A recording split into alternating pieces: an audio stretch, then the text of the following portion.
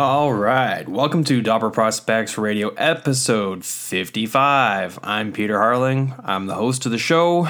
You can follow this show on Twitter at DPR_show. Follow me on Twitter at Farling, Pharling. As always, I'll start off by reminding you to please do me a favor.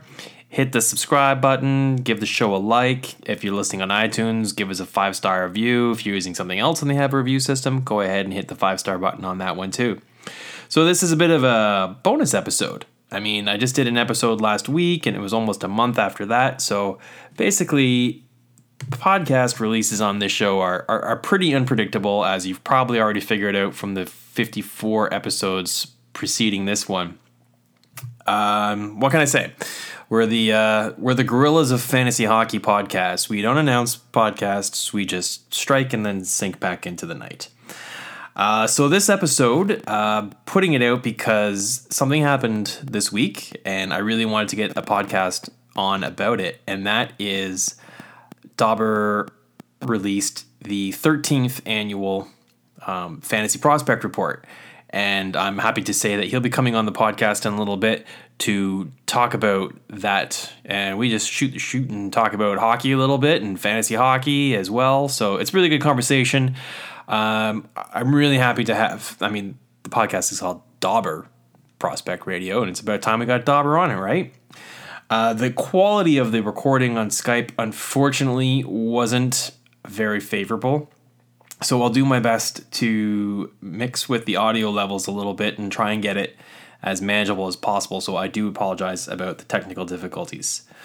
So the first little segment here, what I wanted to do is also kind of comment about the AHL Finals, which are on. The last episode, I answered a couple of listener questions off of Twitter. And one of the things that I was asked for was an AHL Finals preview.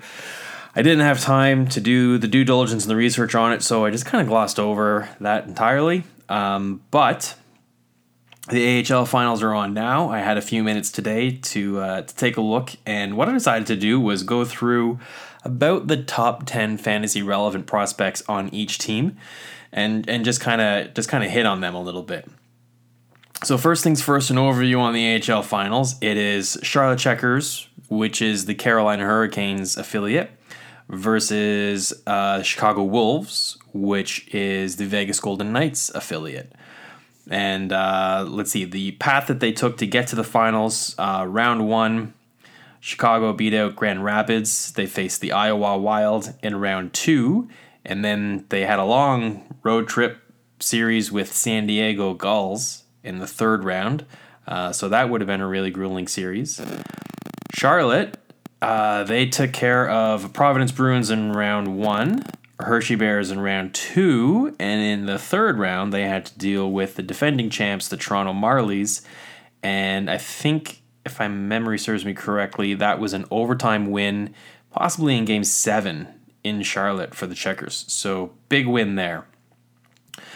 Now that the series has already started, it's where Game 3 is coming up on Wednesday night. The first two games are in the books. They took place in Charlotte, with the Checkers and Chicago splitting the series. Chicago won Game 1 in overtime, and Checkers won Game 2 5-3.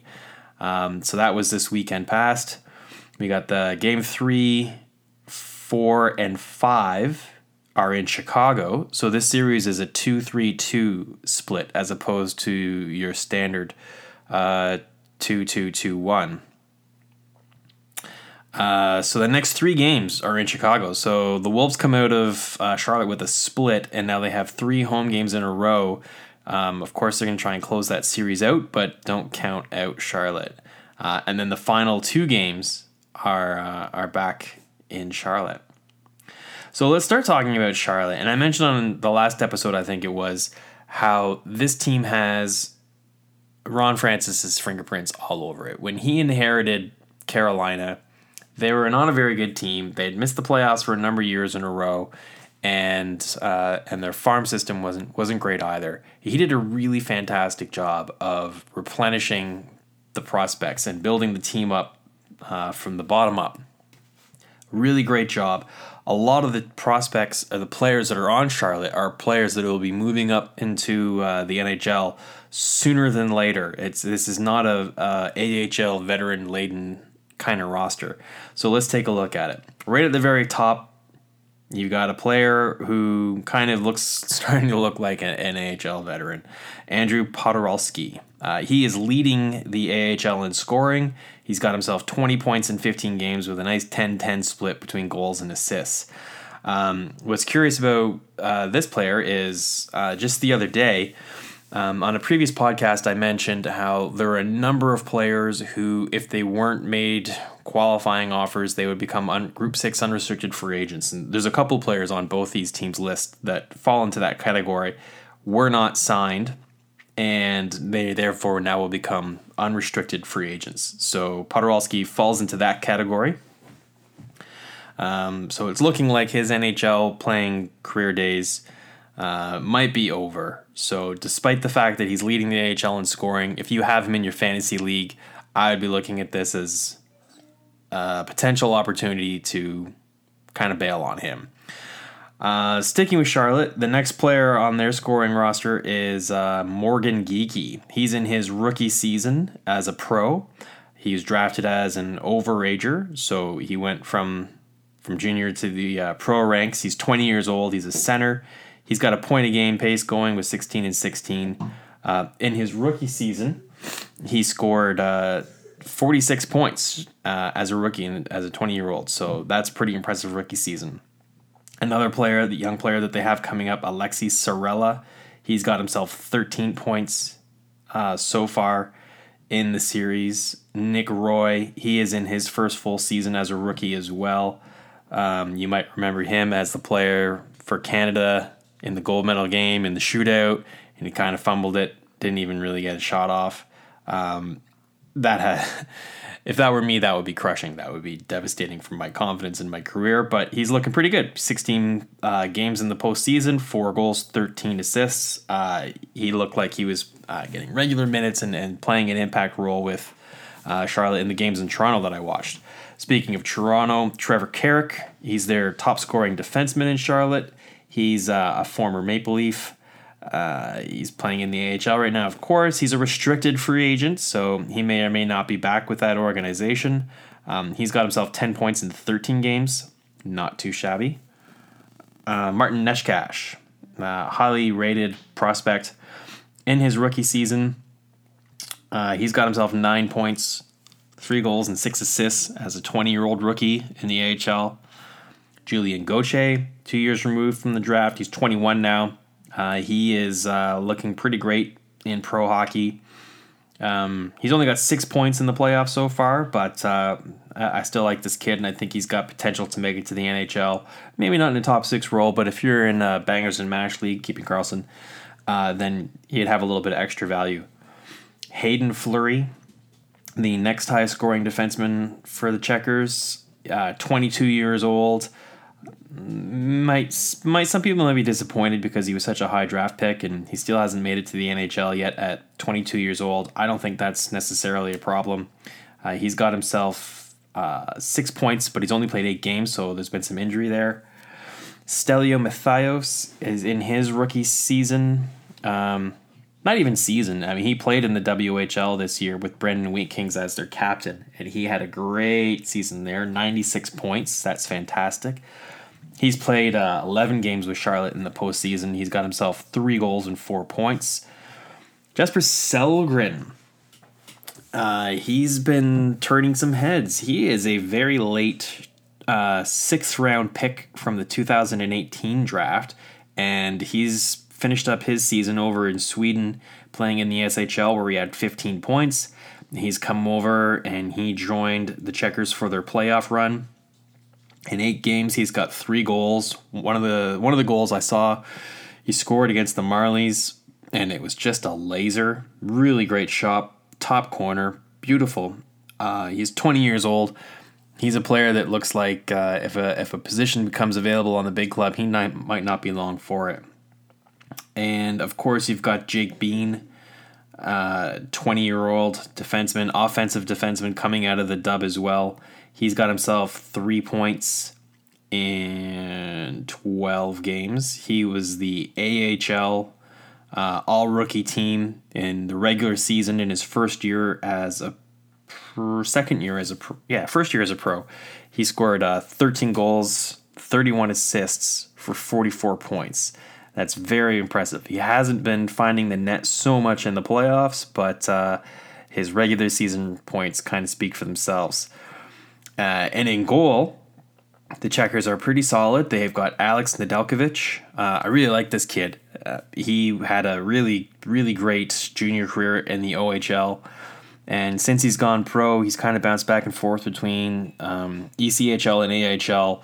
But this season, he's really found his stride. In the AHL, he was regular season first team All-Star, AHL goalie of the year. His record was 34-9-5 with a .226 goals against average and a .916 save percentage. He's carried that over into the playoffs with an 8-3 record, .228 goals against and .914 save percentage. So Alex Nedeljkovic is really working his way up in the goalie prospect rankings.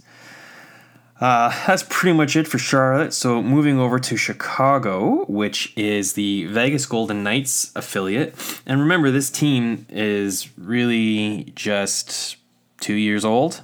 I mean, Vegas made it to the Stanley Cup Finals last year. They made it into the playoffs again this year, and they kind of got some bad luck. And their AHL affiliate is in the finals. So everything's going great for that franchise. Their top scorer is a AHL veteran, of course, 28-year-old Curtis McKenzie. Last year, he led the Texas Stars to the AHL Finals. So this is back-to-back finals for him. Came up short last year, so he'll be looking to amend that this year. The 28-year-old left winger has 8 goals and 14 points in the postseason. A more fantasy-relevant prospect for sure would be the next on the scoring list, and that's Cody Glass. He is their top prospect by far. He's 20-year-old center. He has 14 points in 19 games, and he'll be really challenging to make the Knights roster to start the season next year. Next guy on the list, Thomas Heika. He's a player that in their preseason games, I really liked him. I was impressed with his hustle and his speed, and he's got decent hands. He's 26 years old, and he's a restricted free agent, so he may or may not be back in the Vegas organization, but he's got 14 points in the playoffs, so that's not bad. Now, the next player on the list, this one's kind of interesting. He's probably under the radar and could probably be available in a lot of your fantasy pools. His name is Zach Whitecloud, and he's a 22-year-old defenseman. So last year, at the end of the season, he signed as a NCAA free agent rookie, and he's in his rookie pro season in the AHL. And he has himself 13 points, 3 goals and 10 assists in 19 games. And he's one of their top scoring defensemen in the regular season as well. He is the AHL playoff scoring leader for defense. So this is a player that I think has got some pretty good sleeper sneaky value and for a lot of people in fantasy leagues. The next on the list is Nick Hague. He's another rookie defenseman. He is 20 years old. He's got himself 10 points. In his regular season, though, he had 32 points, which is pretty impressive. 13 goals, which is just great. 13 goals as a defenseman in the league is good, but let alone from a rookie. Keegan Kolesar, here's another interesting player. He's 22 years old. He's a right winger. He's a big guy, 6'2", 227. He's in his second season in the AHL, and he's taken a big step forward. He posted 36 points this season and has 90 penalty minutes. So he's a bit of a roto bangers and mash, keeping Karlsson kind of player. So in the playoffs, he's got half point a game, 9 points in 18 games with 6 goals and 3 assists. So he's a player who I think has got some fantasy value in deeper leagues. The next couple of players are prospects who I'm going ahead and classifying in the bust section. Stephane Matteau scored the overtime game-winning goal in Game 1, by the way. 25 years old. He's an unrestricted free agent. Falls into that Group 6 category. He's got 18 points in 19 games, but I don't think Matteau's going to make it. The other one is Griffin Reinhart, 25 years old, also Group 6 unrestricted free agent. He's got himself 7 points in 18 games in the postseason. Fun little side story on this. At my day job, I was chit-chatting with a player who's at Queen's University, and he went to... came from the Dub, and he played with Griffin Reinhart over there when they were in junior. And I asked him, I said, man, how come this kid, he's like a high-end draft pick, how come he's not making it in the NHL? He's looking like a bust. And he just kind of smiled and looked at me, and he said, yeah, he likes to party too hard. So that's unfortunate. Next player on the list, and I really like this guy, Gage Quinney. We spoke about him on an episode ages ago, back when Paul was hosting with me. So this is a guy who's another undrafted free agent coming out of the WHL, actually, not NCAA, but a WHL undrafted free agent. He is a Vegas-born kid, played some lower-level hockey in Vegas before going to the WHL. Signed as a free agent. He played a season for Pittsburgh's affiliate, Wilkes-Barre-Scranton, and I think he had like 5 goals in 2 games to start his career, or something crazy like that. Of course, he wasn't able to sustain that pace, but he does have 3 goals and 6 points in 15 games. And he is under contract with Vegas for another season. So he's got another year to try and work his way up on the roster. Another player who I want to talk about is only played 4 games in the playoffs, and he's got no points. And that's rookie defenseman Dylan Coughlin. 21 years old. But why I want to talk about him is because he's been injured for the most part during the season. During the playoffs, but during the season, he had 40 points, 15 goals, and 25 assists. So that's 40 points as a rookie in the AHL. So it's unfortunate that he missed a lot of playoff time. People might not have been as hip to him, but I just kind of wanted to shed a spotlight on him. Let you all know that this is a fantasy prospect that probably is available in your league and is probably someone that you want to put on your watch list or maybe even add. In the pipes, Chicago's got Oscar Dansk, and I like Oscar Dansk. He's been kind of up and down in his career. When he came over in the import draft to play with Erie, his first season wasn't very good, but then again, Erie was god-awful as well. Then Connor McDavid came along, and that all changed, and he was fantastic. Then he turned pro, and his first pro season was awful. I think he even went to Europe for a bit. But then he came back, and lo and behold, Vegas picked him up in the expansion, and their first year right out of the gate, they had all those injuries. Fleury got injured, and Subban got injured, and blah, blah, blah. Dansk played a bunch of regular season games for them, and he was just lights out. And then he even got injured, and they had to emergency recall someone from the OHL. I forget his name now. Anyways, he's been rock solid his whole time in Vegas. He had a great first season, great second season. He's followed that up, and he's been carrying them in the playoffs too. He's got a 10-6 record in the postseason, 2.31 goals against, and .918 save percentage. So if you get a chance to watch some AHL games, those are the players you want to be looking at off both teams for fantasy hockey scouting purposes. All right, so I'm going to take a little break here, and when I come back, I'm going to be chit-chatting with the man himself, Dobber, going over the fantasy prospect report and just talking fantasy hockey in general. So hang around for that.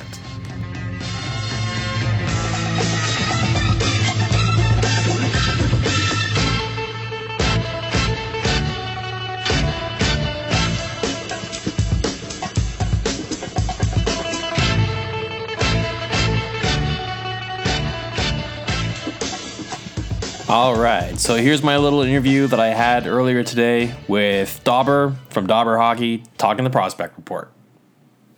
So, Dobber Prospects Radio, name of this podcast, and this is episode 55 or something like that, and it's the very first time we're getting Dobber on the Dobber Prospects Radio podcast. So it's a little bit overdue, but thanks for coming on, Dobber. How you doing, buddy? I'm doing great. Thanks for having me. Right on. You just released your fantasy prospect guide, so that's kind of a lot of work off your plate for the moment. Do you have much time off before you start doing the fantasy guide that launches August 1st?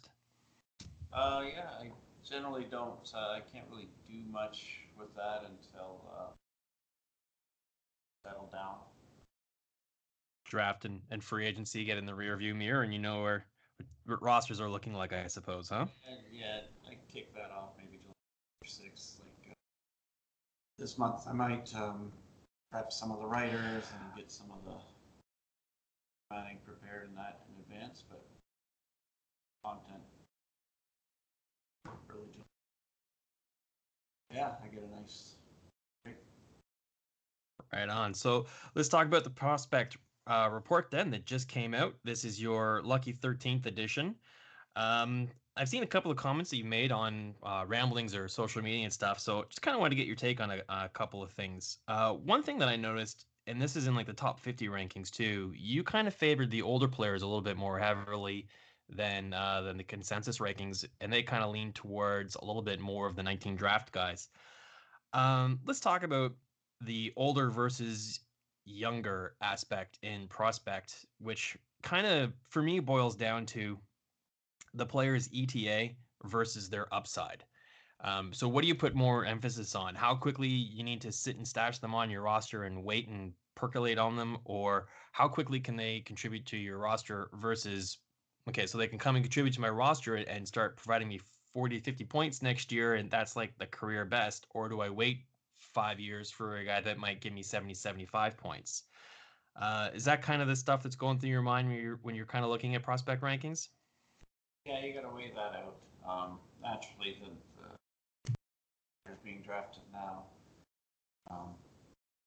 almost always will have a higher upside and better payoff. But you got to wait, or you got to weigh how long you got to wait for that, right? So a guy in the top 10 or top 20, maybe you're going to see him this year or next year at the latest. Yeah. All right. So one player on the list that I thought was kind of a little bit polarizing was Gusev. You had him ranked as high as 4th. Cam had him there as well. The consensus had him all the way down at 12th. I would question if 4th might be a little bit low because, I mean, yeah, he's an older player, but he's coming over and he's just dominated everywhere he's played. And expectations for him are through the roof. I think he could jump in and have the same kind of impact that Panarin had when he came over. So I think maybe you could debate if whether or not 4th is a little bit too low. I think 12th is definitely low. Am I reading the tea leaves right on this one, or is there something else that's going on that you think has him a little bit lower on some of the consensus writers list? I think no, I think you got it. I mean, I think he's only 12th because he missed on some lists. They just either weren't thinking of an older player like that at all. Just missed him, so that brought the average down. I don't know if go any higher than 4th. I mean, the 3 that are ahead of him are chippers, to say the least. So it's debatable, but any one of those 4, I think, yeah, he might be actually. Yeah, fair enough. Is coming from could be another shippage off situation. I mean, there's always that risk too. So that's a very fair point. The Russian factor, you never know. He comes over, he plays, he may not like it, and he might say peace out. Moving on to the goalie list, you've got Elvis Merzlikins ranked really high. He's your number 2 ranked prospect. Tell me a little bit about why you're so high on Elvis. That's another situation. It's, the wait time. Um, I just can't stand sitting on tenders. Like I remember when Samsonov was drafted, and he was picked up in my keeper league that year, and I'm just like, what? There's a roster spot for 6 years on him. I mean, and he might not even pay off, given that things are with goalies. It's a coin toss, no matter how great. And here we are. I think it's been 5 years now. Hasn't contributed. Lincoln says right now Columbus doesn't have a starting goalie.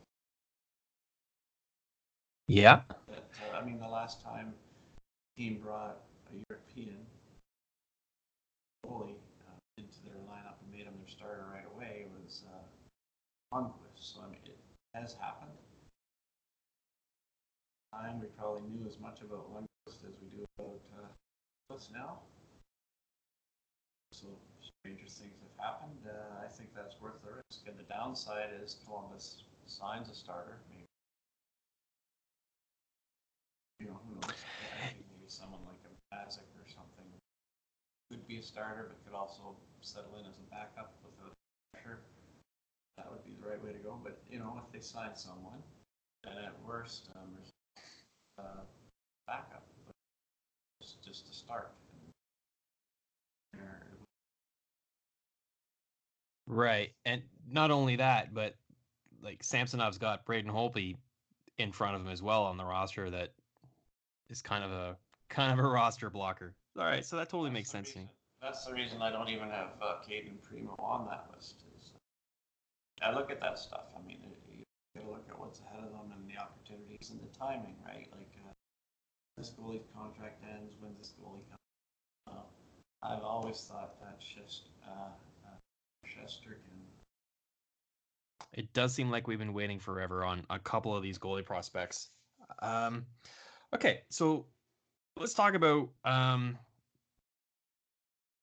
the format that you choose for the prospect rankings. You're looking at on an average or typical league that has about 12 to 15 teams, 25 to 35 players, and 4 to 8 prospect spots. Why did you choose those parameters? Is that like what you feel is just the most popular hockey pool size? Yeah, I mean, you gotta find commonality as best you can. Two of my leagues are like that. Two of my keepers, and just based on some emails and feedback that I get, there are a lot of leagues that are around that. I mean, there's different amounts of keepers that leagues would have or stipulate. But there's all the other categories that can be added.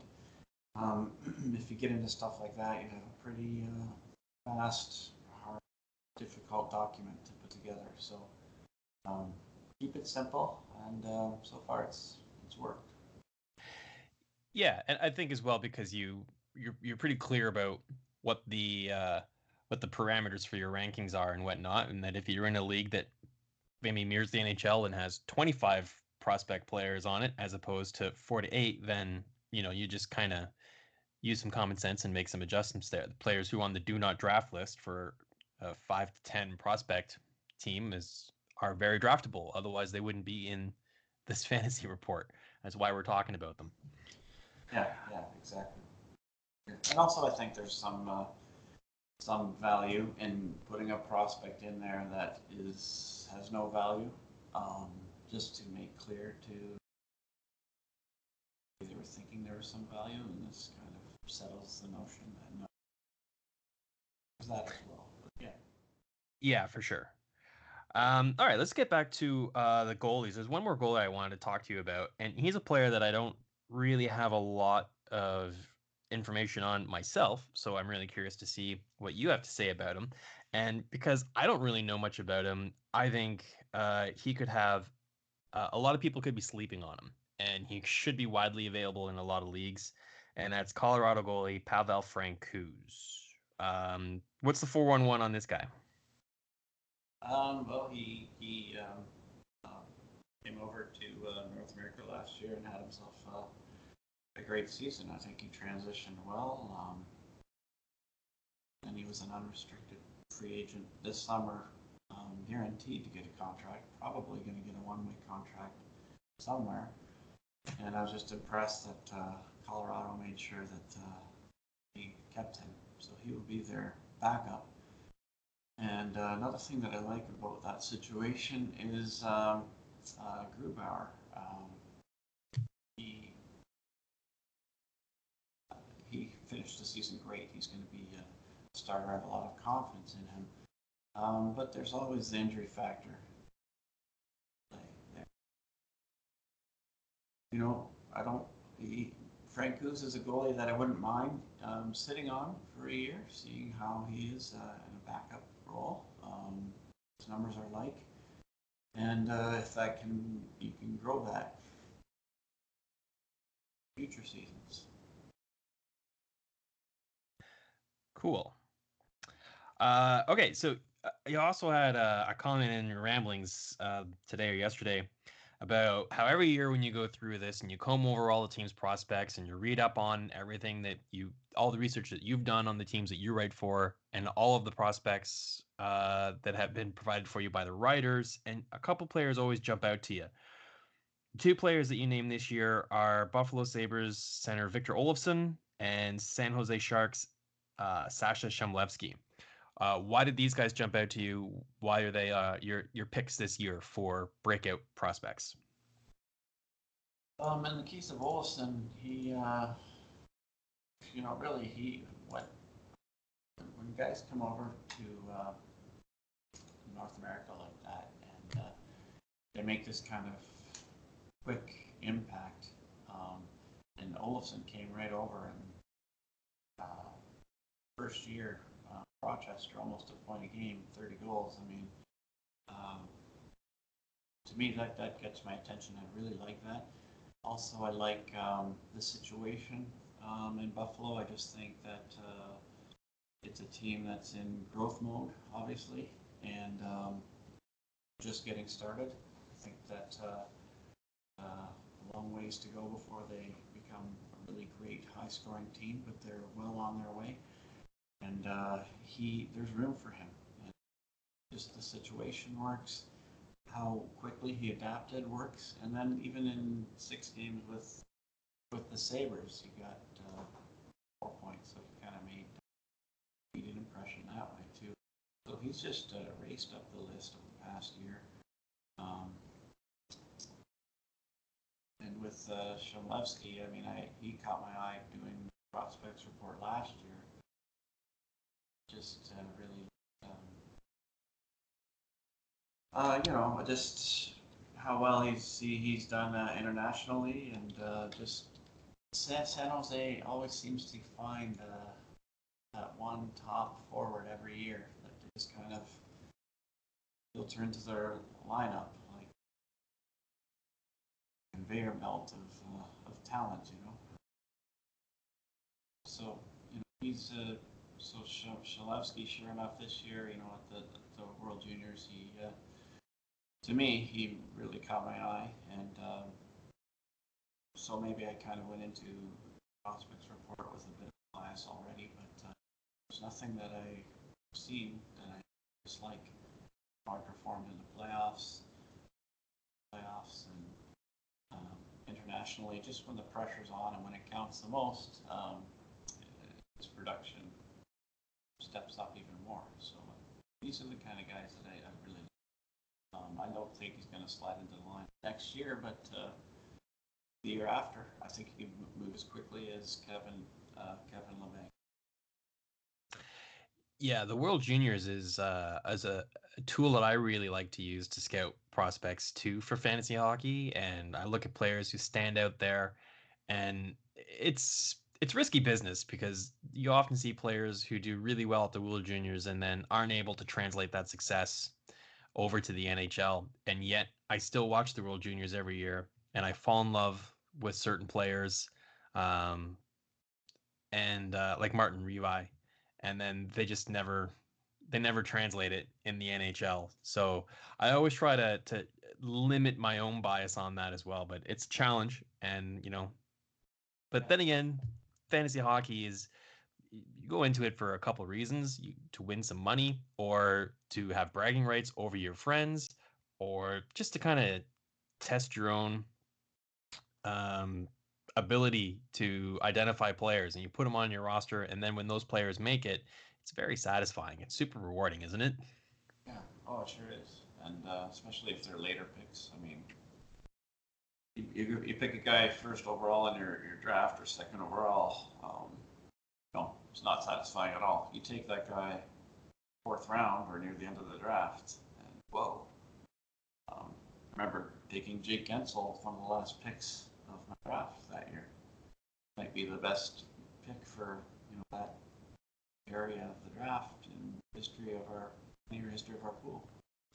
Who are some of your personal biggest hits and maybe some of your biggest misses? Players that you thought were going to be legit and never made it, or players that you thought wouldn't make it and despite that they did. For some reason, I remember the failures more. The two that stick out the most are both Blue Jackets. I'm sure you know Filatov. That was a matter of injuries happening at the wrong time and attitude and just some things that as goalies you can't really control. What you can go by is the talent and the fitness level and the upside and the opportunity, and he had all those things and nothing worked. And then do you remember Jaroslav Balastik? I kind of do, and I remember he picked up the ballistic missile moniker. Yeah, so I got him. I don't know, 4-round draft, and I think I took him the second round. Oops. He was not anywhere. Did he even play in the NHL? Yeah, he ended up being a dud. Here's a funny Filatov story. I don't remember who I heard this from, but when he was in Ottawa, I remember just before he got traded, or cut loose or whatever it was they did with him. I heard a story that the coaches pulled him in for a meeting and they were showing him some video, and a lot of it was like they're trying to coach him on going to the net, driving to the net, and looking for second chances and all that. And in the middle of the meeting, and they're showing him all these clips, he stands up, says to the coaches, "Philly don't do rebounds," and walked out. Isn't that amazing? I don't know if that's true or not, but if it is, it's a fantastic story, and I'll never forget it. That's a great story. I seem to remember the hits more than the misses, although I have more misses than hits. Selective memory, I guess. Andreas Athanasiou is one of my favorite hits. I've been in love with this kid since he was in the OHL in Bay Area. I saw him playing against the Frontenacs, and his speed was evident even then. But what stood out to me was that he could do things with the puck while traveling at warp speed. Like um, carry the puck, stick handle, keeps his head up, making passes, and I thought that was a very translatable skill to pro hockey, and so I got lucky on that one. I think my biggest miss was Brian Fogarty. Do you remember him? Oh man, I mean his junior hockey records are just gross, and he did it all while he was drunk at 15 years old too. He's a player that I thought that despite his issues and his problems, he's still going to make it to the NHL because he's just that talented. But unfortunately, he was never able to put it together. Oh, that was a fun little sidetrack. Um, all right, so let me ask you another question here while I got some time with you. What are some other favorite prospects you learned about building the prospect report? We talked about Olofsson and Chemleski. Is there a couple other guys in there that you're like, gonna maybe try and draft him this summer? Yeah, I mean, you jot down notes, like high rows on Detroit. I got a weird hunch about Starrett, the goalie for the Oilers. It's just not because of pedigree or his talent. of him. So just from opportunity again, and I don't have much faith in Edmonton's current goalie, and really, what other choices do they have right now? So it would depend on who they sign this summer, but there's him. And,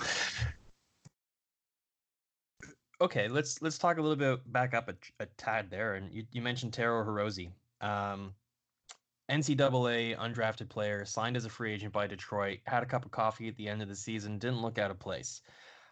NCAA undrafted free agent signings seems to be a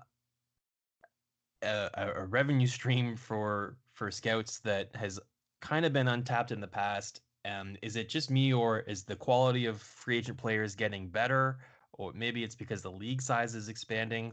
I guess the most successful NCAA free agent signing in history could arguably be Tyler Bozak. So we're not talking about franchise players here. Do you think Taro Hirose could set the bar for best NCAA free agent signing? Rosie, see, I didn't know how to pronounce that. I think I've seen him play when he got to Detroit, or if I did, I didn't. Going High Rose. It's spelled High Rose. Is it Rosie? I think that's how you pronounce it. I watched some college games. That's what the announcer. In college. Okay. Yeah. No, I'm just on this guy. I go strictly by what my scouts report in. So.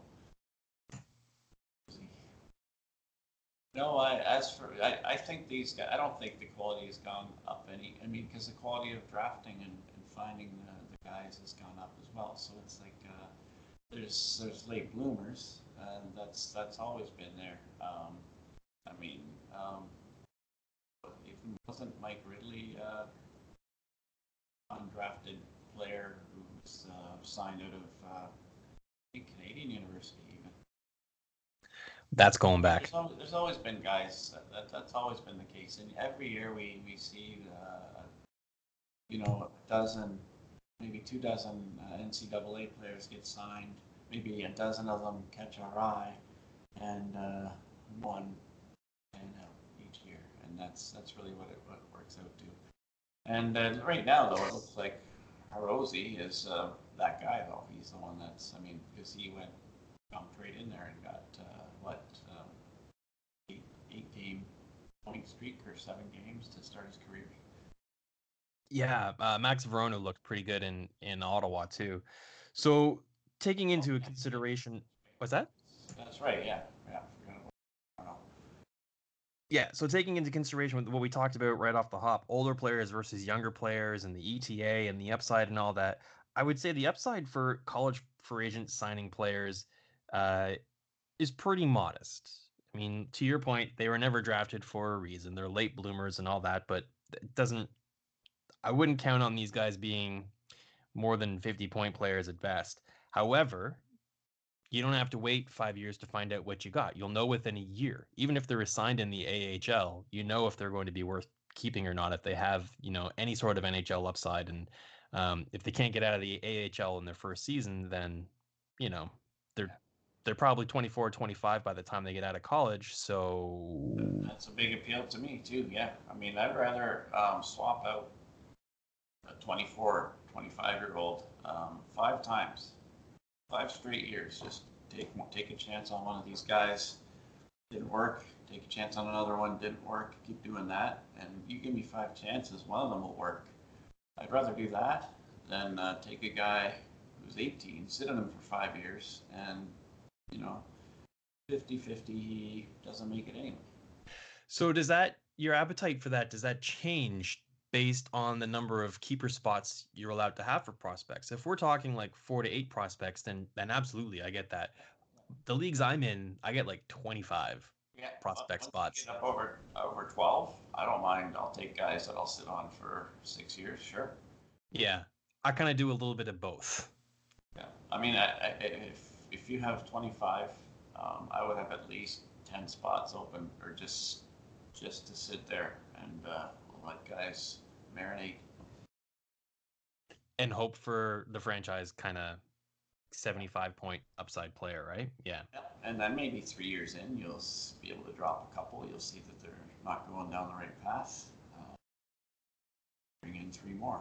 that those 10 spots would always be for the long-term guys. And that kind of league, it's a completely different mindset for sure. Yeah, I think a lot of the people that listen to my podcast might be in leagues that are a little bit more than, 5 to 10 sort of prospects. So with that in mind, what kind of advice do you have for people who are, and I'm using air quotes here, scouting prospects for fantasy hockey? What are some things that you would recommend looking for guys when they're watching, anything from Europe to World Juniors to CHL to AHL games?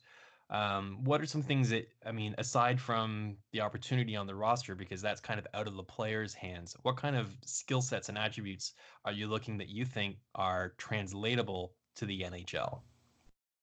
Just watching. What I like to see is the hustle and the tenacity. I don't like a lot of floating, a lot of. We're looking at you, Josh Hosang. Yeah, and I mean a lot of hanging on the outskirts, and and also like to see intelligence. That's harder to see. You got to kind of watch the player multiple times to get that, but that's something else that I like as well. What does that look like? Just finding the man and finding the man that not even you as an observer sees. I mean, what he sees, and he does that once. That could be just reasonable, good talent. Does that twice, maybe there's a bit of luck too. But if you're seeing stuff like that, or covering, covering the defense, or the defenseman moves up or pinches and covering, just little things like that. Just good smart plays. That when you see that game over game, then you can attribute that to hockey sense. What I also like to do is look at the quality of teammates too, because sometimes, on paper, it's his numbers aren't that impressive, or you're a little disappointed. Then you're going to the game and you're seeing, well, look who he's playing with. That's kind of a big one as well. So that's. Yeah, if you're watching a game for the purpose of fantasy hockey, that's the sort of things that I look at. All right. And a lot of people don't have access to every league. I mean, you watch your local CHL team on Cogeco or whoever it is, or maybe you subscribe to an AHL package. You watch European players when they come on international tournaments, or if you're in Europe, it's hard to get CHL coverage games there. So for people who are trying to get information on prospects and can't watch them either live or on TV very often, is there anything that you would recommend for getting information? I mean, of course, buy the prospect report. That's what we're talking about right now. Check out Dobber Prospects. Most players have a profile there. And then you've got your frozen pools for players who are in the NHL. What are some other things that you would sites that you use maybe, or ways that you do online research on prospects? I don't get any exposure to college. I don't watch or have college games, and the Europeans as well, other than YouTube highlight clips and the guy, but you can't really pick up anything from it. So, aside from what you can dig up online from websites, including Dobber Prospects, when you look through their stats pages, and you don't just look at numbers, you look at their numbers and the way they compare year over year, but also league over league, and you also want to look at again the team is how's the rest of the team doing. He has 60 points, and everyone else on the team has 70. Well, 60 isn't as good then. his production went down one year instead of up. Why is that? So who was on the team last year and left? Would make that kind of impact. And I just look at reasons for changes in the numbers, and I use that along with comments that I read, come up with a judgment on those players. That is a very good tip. I like that. All right, last question for you, man. It's a hypothetical situation. Let's say you inherit a fantasy team. It's a big league. It's a 20-team league with a full NHL roster and a full prospect bench. And of course, everyone inherits sinking ships. GMs who have winning teams don't bail on those teams. So the team you inherit is in last place. You've got the first overall pick in the coming draft. You've got 2 to 3 roster players that are getting interest from other GMs in your league as assets. You've got 2 to 3 players who are A kind of prospects, but basically the rest of the roster is just kind of roster spot fillers. What would be a strategy that you would look at to rebuild that, and how long do you think it would take you to turn that team into not just competitive, but like a contender? Well, the deeper the league, the harder the turnaround. If it's a 20-team league, as you say, big rosters, it's going to be a long time. I mean, with aggressive trading and really good and lucky drafting, maybe you can get it. Maybe I can do it in 7 years, in 6. But if I get some bad luck, or everyone in the league is really good, so trading, there's no highway robberies to be had in a trade, and you're not going to do great on the draft because everyone else is doing great. Then you can be looking at a decade. It'll be tough. But what I do is I pick my 1 or 2 untouchables and keep my A prospects, and really everyone else is gone. And I make sure that I try and acquire as many draft picks as I can first, and make sure that when I leave the draft, everyone on my team I at least like. Maybe it's a prospect that's 8 years out, but at least I like them, give you something to look forward to, right? Something to cheer about. You can always swap them out next year, whatever. But I can't stand seeing. There's one league I'm in where and it's pretty deep, like 35 players and teams. But there's a couple of GMs that left that draft with 3 guys on their team that are still dropsies, and to me, that's just waste. I mean, throw it away. Get 3 draft picks and replace those. Always make sure you have a team that has players that are at least ownable. That should be your goal on the first draft. I think my biggest pet peeve in fantasy drafts is people who are MIA for the draft and get auto drafted with like first round picks. I'm like Dave Hodge. I'm flipping my pen in the air going, why didn't you trade that pick then if you're just going to let it auto draft? Yeah. I got rules in my league that I run that requires attendance. So I think you miss 3 out of 5 drafts, then you're out. Yeah, I mean, I think, and if you miss an auto draft, it just goes to the highest drafted player from the entry draft, because our draft takes place a couple days after the entry draft. So if you don't show up, you get the next highest ranked player that was drafted just recently the other day in the NHL. I think it should be the opposite. I think it should just be you get nothing. You blew it. You weren't there. You missed it. Maybe you get that last pick in the 7th round. Yeah, maybe. Or maybe you get the ballistic missile. All right, man. Well, thanks very much for giving me a couple minutes of your time today. I poured over the fantasy guide, the prospect report, that is, the other day. It's great stuff. I enjoyed contributing to it for the last couple of years. I wasn't in on it this year, so I'm just really enjoying it as a fan more than anything this year. It's something that I refer to throughout the year when I get people making me trade offers for and offer me some prospects. It's always good to get that opinion on it. And I'm looking forward to the fantasy guide for the NHL players. It's coming out and the start of the summer. That's a must-have as well if you're in any kind of fantasy league. That's a must-have. We talked a little bit about the site, about Dobber prospects, frozen pools.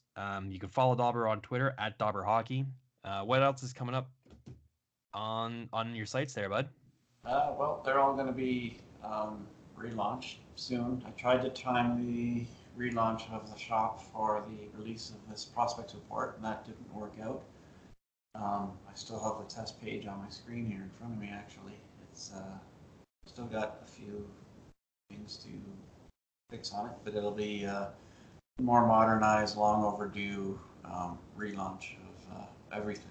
And hopefully by the end of the summer, all the Dobber sites will have that. And the one thing I want to note about the prospects report, I get sometimes comments that people wish it was updated September or October, and at least get the draft picks into their teams after they're drafted. So just to comment on that, if the players' names are linked, so if you click on the name, and it'll take you to their profile page on Dobber Prospects, and they will more often than not have an update, especially with the players being drafted later this month.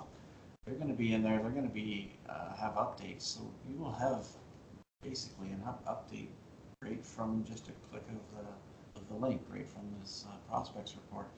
So as far as updating the actual report goes, once we get to into July, I focus on the fantasy guide, and that's where my work goes, and that's where all the updating goes. So that's why the actual physical report doesn't get updated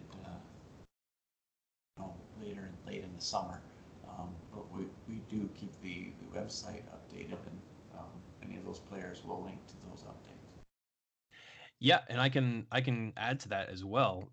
Dobber Prospects runs a summer series. It's a program that I started when I was managing out of there a few years ago. So in the month of July, it is the 31 and 31 series, where each day an article comes out reviewing the NHL team of that day. So it starts in alphabetical order. So Anaheim is on the 1st of July. And it's all about an update on how that team did from the draft, the players that they picked, where they fit in the organizational depth chart, prospects, camps that they have right after the draft. Of course, as you get later in the month, more and more of those become completed. So Anaheim and Arizona's might not have happened by the time that their teams are posted, but all that kind of information you can find on Dobber Prospects on those team pages. And then in August, the dog days of summer, it's more summer series 31 and 31, and then each one takes a look at and includes all of the prospects' organizational rankings and reviews. So you get a top 10 update on players who are on the rise, players who are graduating from junior, starting their pro career, where that might be, either NHL or AHL. So those are really great series to read. If you're a fan of that team, it's really great. And of course, if you're in fantasy hockey, it's great. You got to read them all, though, because we don't link them all up together like one report. It's just individual articles. But you can find those this summer on Dobber Prospects. It's great complimentary reading to the prospect report that just came out. And you can get that on dobberhockey.com. You click the shop link, and you can purchase it. You can purchase packages. What are the price points for the packages there, Dobber? $29.99 for the Ultimate Fantasy Pack that has everything for the year. $16.99 for the Keeper League Pack. That's just the prospects report and the fantasy guide and the preseason draft list all combined. So really, it's like getting if you buy the prospects report, it's like getting the fantasy guide for $2. So those are the two packages they sell each year. That is good value. The fantasy guide also has some prospect information on it, but it's a lot more limited, isn't it? Yeah, more along the lines of who's the prospects who are going to be on the team and helping this year. So Right. Digs into that, and it reflects on the draft a little bit as well. But the focus is on getting you primed up for the season ahead. Yeah, of course. All right, man. Thanks very much for your time, and I look forward to reading that fantasy guide when it comes out. Some summer reading in August, bud. All right, thank you.